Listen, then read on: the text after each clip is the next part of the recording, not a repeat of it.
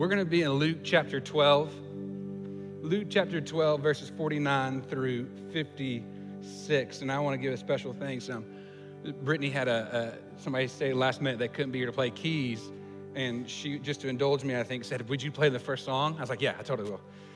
And she just kind of rolls with it because she has been our worship leader now for 6 months. And she's done such a great job. We welcome Shaq back from his summer travels. So Shaq, thank you for being with us. Thank you for being back. I'm grateful for everybody who's a part of our worship team. And now we're going to read from Luke chapter 12. All right, we're finishing up our 3-week series. We've been in Luke chapter 12 for 3 weeks. This gets intense. So just listen to what Jesus has to say. I have come to bring fire on the earth, and how I wish it were already kindled. But I have a baptism to undergo, and what constraint I am under until it is completed. Do you think I came to bring peace on earth? No, I tell you, but division. From now on, there will be 5 in one family divided against each other, 3 against 2, and 2 against 3. They will be divided father against son, and son against father, mother against daughter, and daughter against mother, and mother-in-law against daughter-in-law, and daughter-in-law against mother-in-law. He said to the crowd, when you see a cloud rising in the west, immediately you say it is going to rain, and it does. And when the south wind blows, you say it is going to be hot, and it is. Hypocrites! You know how to interpret the appearance on the earth and the skies. How is it you don't know how to interpret this present time? This is the word of God for us, the people of God, and together we say, thanks be to God. As we set up this sermon, I'm going to go ahead and have them change the screen over to our online poll that we're going to be doing. And so if you pull out your phones, you're connected to the internet, all you got to do is go to popin.live. All right, everybody, popin.live. Bailey's already laughing at me. He's like, we're going to see how this goes. And then enter that code, and you will be part of this. Somebody's already voted. All right, we've got 5 questions we're going to go over together, all right? So while I'm setting up the sermon, y'all go ahead and sign in, popin.live, and enter that code. We've been journeying for 3 weeks, or this is our 3rd week, in a series called Investment Strategies, where we discern and we discuss the ways in which, I don't know what I'm doing. Is it this? All right, we haven't had problems like this in a while. This is all me. I might have to switch microphones. All right. So we are going through this series called Investment Strategies, where we have discerned where God is calling us to invest our presence, our possessions, and today we're going to be talking about our passions. We talked about, this is not the normal 401k investment strategy. I am not qualified to give you that advice. I'm the least qualified person to give you that advice. What I have found, though, is as I've read Luke chapter 12, that there's a word in there for all of us about where we can invest our presence, which we discussed in the first week. And Jesus said, your life is but a mist. You might be dead tomorrow. What does it matter if you have bigger barns? Last week, we discussed how do we invest in possessions and what does it mean to invest in worldly things. Jesus says life is not about accumulating things. Where your treasure is, there your heart will be also. It's been a very convicting 2 weeks, and we just came off 5 weeks in James, which is like really, really convicting. So I felt challenged every time I've read these scriptures. I hope you have felt challenged. If you want to go back and listen to them, they're all on podcast. Our live stream is available when you're not here. And this is all made possible because Rusty Abston has put in hours upon hours along with Justin Merrick and with Gene Warren to give us this Wi-Fi. And so we're putting it to the test today. Rusty texted me and he said, the Wi-Fi is ready. I said, good. I've been waiting for this. All right. And I told him what we were doing and he said, I'm going to kill you if it doesn't work. And so here we go. All right. So we're going to go over a few things together this morning as we talk about the idea that where we invest our passions matters. The title of the sermon this morning is Straight Lit Fam. For our younger children, you might know what that means. I hear, yeah, all right. I see the bellboys over there. Who's that? They're affirming my straight lit famness. Braxton bringing it to us, all right? So we're going to say a prayer. We're going to jump in, all right? Lord, we thank you for your word. May it always be a lamp unto our feet and a light unto our path. May the words of my mouth and the meditations of all of our hearts be acceptable in your sight, O Lord, our strength and our Redeemer. And all God's people said, Amen. All right, let's go through these questions. You have been answering these questions on your phone. You might already be done. There are 5 questions. All right, we're going to see kind of how we're divided in the room amongst our preferences. All right, we're discussing our preferences. And so people on the media team, after we finish a question, we're going to go and click question next. We are pretty closely divided, but we like sweet treats in here. We are people of sweet treats. 60 to 40 is still going. All right, let's go to the next question. What do we prefer? Hit just next question. All right, we also, if you want to go to a place, man, we're a pretty evenly divided group. The beach or the mountains, 56% of people said, let's go to the beach. That works out real well because we're like 40 minutes from the beach. That's perfect. Our next question was, which do you prefer, The Office, Parks and Rec? I don't know what you're talking about. 20% of people get Netflix and check out these shows. They're hysterical. All right, so we got a big Office group in here. People like The Office. I know Bailey voted like 6 times for The Office. All right, what else do we have? Our next question. If you could only have one, which do you prefer? Netflix, Amazon Prime, ESPN. This room is filled with 25% males, 26% males, because ESPN was right there, right? All the guys voted for the sports, I bet. All right, Netflix is the winner. And our last question. All right, we got Alabama fans in the room. Followed by Auburn. Huntington College, yeah! Represent. I don't know how that got moved up. It's got the least amount. Brianna voted. That's my girl. All right. And we've got some people from Mississippi in here, some LSU folks. So, all right, that was a quick exercise just for us to know who's in the room, all right? This morning, one of the things I believe about worship is that we're not just coming to worship for ourselves. We're coming to be in worship with other people. Worship collectively on Sunday mornings is not just us getting our Jesus fix for the week. It's us being able to be in a relationship with God and others. Jesus says, love the Lord your God, and then love others as yourself. And so we come together to worship, we experience these things, and this is a helpful way as we talk about our sermon text this morning to see what do we prefer. You see, we're discussing preferences right now because preferences often determine most of the surface level decisions we make, right? What are we going to do with our time? What kind of clothes are we going to buy? They influence the decisions we make each day, and sometimes our deeper decisions as well. Maybe you have a certain type of house you want to live in, which will determine the neighborhood you live in, which will determine where your kids go to school. That's all based on maybe your preferences. Maybe you want to determine when you're going to work out, if you're a morning person or an evening person, and so based on your preferences of time is when you work out. Right now I'm a neither person, and so it kind of works out real well for me. And so our preferences, I'm working on it, Garrett, I promise. I'll be getting fit again one day. Our preferences often dictate many of our decisions. But this morning I would like to differentiate between the decisions we make based on preference and the decisions we make based on passions, all right? We talked about our possessions, our presence. This morning we're talking about our passions. Oftentimes we let kind of run-of-the-mill normal things dictate how we live our lives, and we're not in tune with the things that we are passionate about. We don't give enough attention to the things in which get us out of bed in the morning. Presence in life, well, the possessions we buy, all the things we've talked to, should be driven by our passions. Preference is not the same as passion. Passion is something altogether different. It's the thing that gets you out of bed in the morning. Your passions are the things you dream about. Your passions are the things that you'll go to the mat over. Your passions are the things that you can't live without. In our text this morning, Jesus is discussing matters of passion, things that will bring people to blows. He's delving into this world that transcends ordinary preferences. The word peace is often associated with Jesus. At Christmas time, we say, Emmanuel, God with us, peace on earth.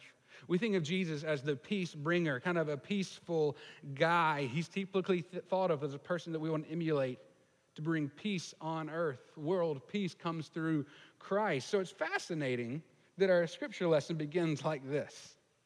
I've come to bring fire on the earth, and how I wish it were already kindled. But I have a baptism to undergo, and what constraint I am under until it is completed. Do you think I came to bring peace on the earth? No! I tell you, division. Jesus legitimately said, You think I came to bring peace? No. I came to bring division. This guy sounds like a hellraiser, doesn't he? Like one of these fire and brimstone preachers. He's bringing this heat. This is not the Jesus we typically think of. We think of Christianity all meek and mild and sweet and ELE, everybody love everybody, and we're just going to be nice and we're going to pat each other on the head and, hey, how you doing? Everything's good. How you doing? I'm good. Jesus is like, I didn't come for your pleasantries or your preferences. So what are we to make of it when he goes on to say, from now on, there will be 5 in one family divided against each other. There will be divided father against son, son against father, mother against daughter, daughter against mother, mother-in-law against daughter-in-law. I bet some people said amen to that one, I'm just saying. He's telling us that if you're going to take seriously what he's talking about, if you're going to take seriously this call to follow him, families will be divided. Friends, parents, siblings will be pitted against one another. He ends this section by yelling at everyone and calling them hypocrites. Hypocrites. You know how to interpret everything else like the skies and the seas. How do you not recognize what I am doing now? Let me just say, I do think, outside of this text, it's in general, Jesus does show us a very peaceful way to live, how to be at peace with the world. I do believe at Christmas, when we say peace on earth, that Jesus is the peace bringer. He's the Alpha and Omega and can hold together all tensions. God and Christ are one. And so in God is ultimate peace. But what we see here are Jesus explaining potential consequences of what it's going to look like now on the earth for us to follow Christ. I also believe he was serious when he said these things. This is not just the rant of an angry person on a bad day. Jesus is serious when he says, if you think it's just everything's going to be peace and rainbows and butterflies now that I've come, you missed the point. If you're going to follow me, it's going to cost you. We're all born into a world that already has built up assumptions about right and wrong.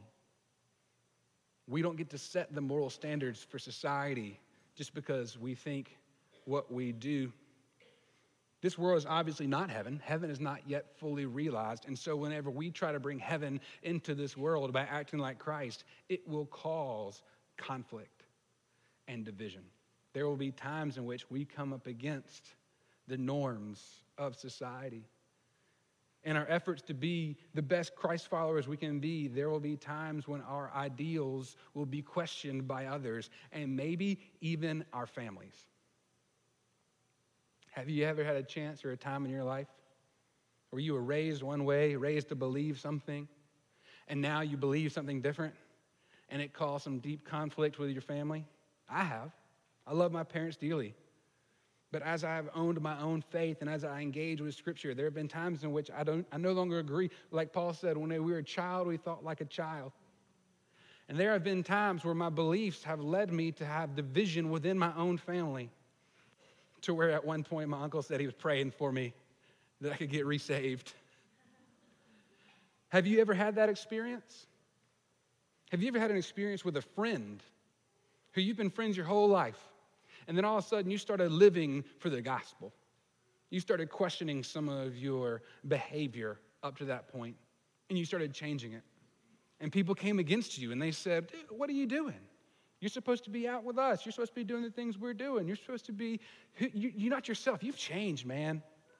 Woman, girl, you changed." Have you ever had that experience? That is what the gospel will do. Jesus came to bring peace on earth. But whenever we follow Christ, we are forced to face the fact that not everybody else does, and not everybody even does in the same ways. So let me ask you, what are your passions?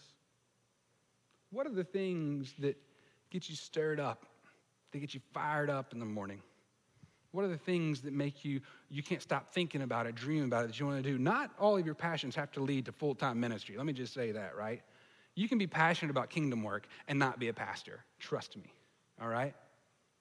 We heard this morning from Stephanie and from Amy, from Garrett about their passions for helping people to experience kindness and joy through animals. That is them doing gospel work, doing the kingdom work with these dogs.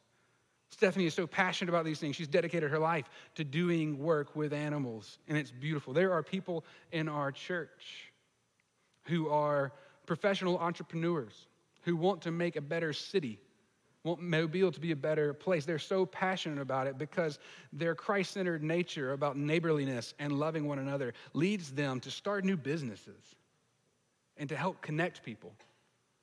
And that is kingdom work because of their passions. There are people in here who are wealth management professionals, but the thing that they are passionate about is helping others become financially responsible. Not all about accumulating and storing up bigger barns, but the joy that they get, the passion they have when somebody else is able to make sense of their financial realities because their passion leads them to want to help people. What are you passionate about? What do you get up in the morning and dream about? Not just something that you have to do, but something that drives you. I think one of the hardest jobs in the world is one of the jobs that so many people in our church have is to raise children full time. And you're so passionate about your children that you want to make a better world for them. And so you're volunteering with every society in town, with the church, with the school, with the PTO, because you're so passionate about these children and our children and my children that you want to make this a better place. And I thank God for your passion. I thank God for your work. What are you passionate about? What is driving you? What makes you say, you know what, I will go to the mat over this. This will cause division for me to do it this way. My family might not understand. It might cost us money. It might not be exactly what I plan to do, but I believe in this. Are you passionate about anything? Are you getting out of the bed just so you can go to work and come home and watch Netflix? I mean, I've had a lot of days like that. I'm just going to be honest. Like, there's been plenty of days where I have not been in tune with doing the things that I feel passionate about, and it leaves me feeling empty. Jesus says to be a Christ follower, it's going to cause division. And if you're not passionate about something enough to be willing to be divided over it, it's probably just a preference. I'm passionate. My passion is about helping people realize the grace and love of God in their lives and them offering it to others. That's my passion. That's why I became a pastor. My passion led me to this pastoral ministry. I want people to know that God's grace is for you and that you are loved. My job as a preacher and a pastor and everything I do is centered through this lens of grace. It's why I'm a United Methodist. I feel like there's been times in my life where I've apologized for being a Methodist because it's not cool to be part of a denomination anymore. And I get that. I mean, I don't believe there's going to be denominations in heaven. I've said that plenty of times. I just don't. But here on earth, the way we see things affects the way we live our lives. And I choose to be a part of this church and with you all because everything we do is centered around grace. Grace is the cornerstone. We don't have the market cornered on grace. Lots of people talk about grace. But everything we do as a church is colored through the lens of grace. That God is for you, and that God loves you, and that God wants to do work in your life, and that we want to do that together. What you believe will affect the way you live your life. If you believe in a judgmental, angry God, you'll probably be a judgmental and angry person. If you believe that God only cares about a few people, then you're only going to care about a few people. But if you believe that God's grace is for everybody, then you're going to want to love everybody. That's what I'm passionate about. That's why I belong here. That's why I'm so grateful for this place and for this church and for you all. And I know that sometimes we go to different places and we like the band or we like the preacher or we like whatever it might be. But I know this, no matter who's here, that this church is for God and God's people. And that's why I feel like I belong here. And you've made me feel that way because you embody that. And so my passion is to not only help other people feel that, but help equip you to do that. That gets me excited. It gets me out of bed. It makes me want to come to work because I believe in God's grace. So what are you passionate about? Are you passionate about teaching others? Are you passionate about making the world a better place through volunteerism? Are you passionate about, you insert thing here.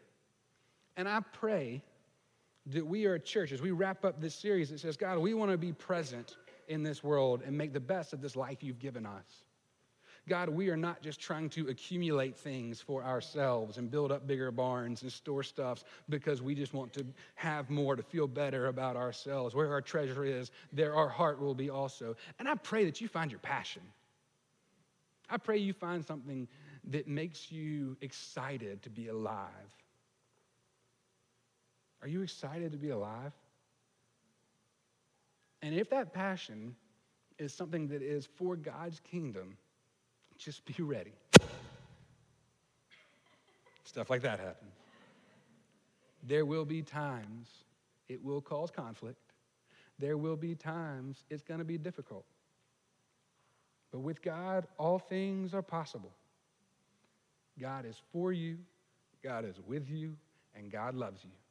In the name of the Father, and the Son, and the Holy Spirit, amen.